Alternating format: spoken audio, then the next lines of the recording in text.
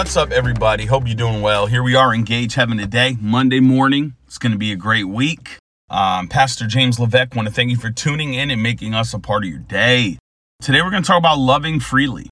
Loving freely. Matthew chapter 10, verse 8. I love this. You must continually bring healing to lepers and those who are sick. We're reading in the Passion Translation. And make it your habit to break off the demonic presence from people and raise the dead back to life. Freely you've received the power of the kingdom. Freely release it to others. Oh man, come on. That's incredible. Freely you've received the power of the kingdom. Freely release it to others. The Bible says that we need to love one another. Matthew chapter 22, verse 39. So start loving people. We need to love one another because it's a commandment. In fact, it's the second greatest commandment ever given. We don't often think lovingly first. We don't put our love glasses on every day. Love isn't our default. If anything, we start the day off at a deficit, thinking others need to prove their love to us or earn it from us. But God is love, and he loved us when we were undeserving. So how can we withhold love from someone else whom God loves? Think about what we could do with the love of Christ. Think of the people we could help and the lives we could see reshaped if we freely loved. The word freely means spontaneously, without holding back or hesitating. That's how the Lord loves us and how he wants us to love others. Engaging heaven. How can you show people love today without holding back or hesitating? That's a great question. You know, love, man, it's so important. And I've realized something pastoring for so many years. It's the most unlovely people that God actually wants us to love. Meaning this. We've had people over the years that have come in the church and, maybe they have gotten our leaders pretty upset, made people frustrated. But the reality is, it's not like all of those people you're talking about, they are assigned to revival to me.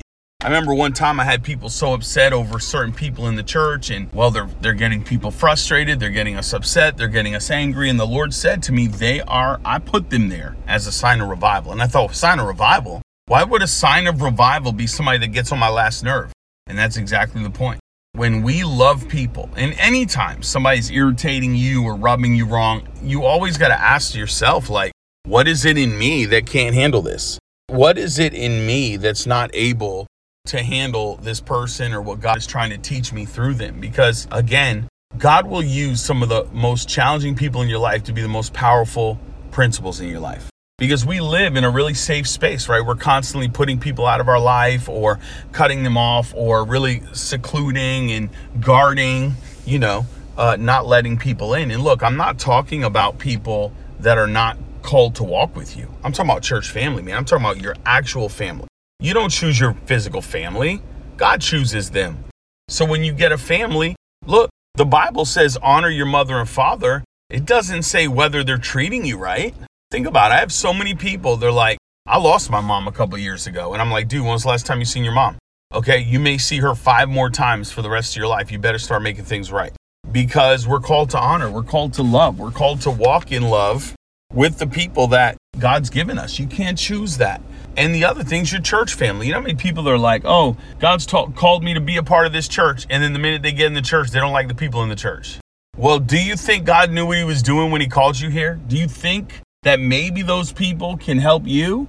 I'm telling you, sometimes wrapped up in offense is really the people that you're called to work with. Over the years, happened so many times where I've hired someone, I brought them on staff, and the minute they get so close, they're like, wow, this is intense. Pastor James, he just tells it like it is. I'm not used to somebody being direct or whatever it is. And they end up coming back saying, man, I'm so sorry. I misjudged you.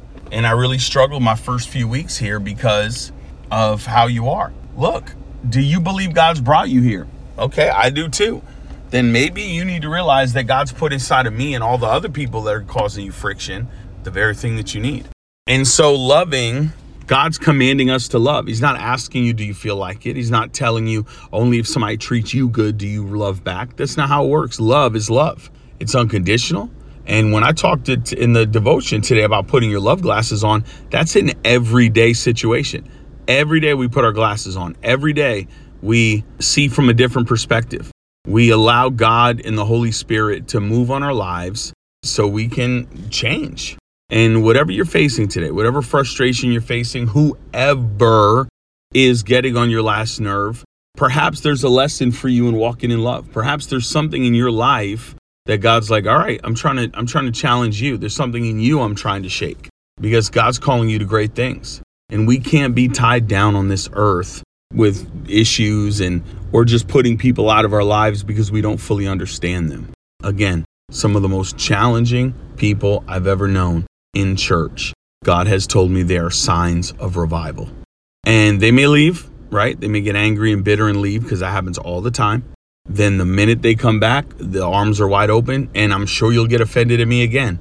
But the truth is, you're a sign of revival, and I love you, and I want to walk in love, and I want to see God transform our lives. And so, I don't kick people out of leadership teams because we don't understand them. If God's spoken to me and they're living right, I'm not talking about craziness, then we need to adjust to that. So there's probably relationships in your life right now that God knew. Your job. Come on. You don't choose who you work with. Most people aren't making the decision who you're spending every day next to. You don't think God knew that your coworker was going to be there today? You don't think he's already putting you a love to love them and to see them transformed? Come on, man. Of course he has. We have to stop living so shallow with limiting thoughts. That's it for today. We love you. Great Monday. As always, thank you for rocking with Engage Heaven today. I'm out.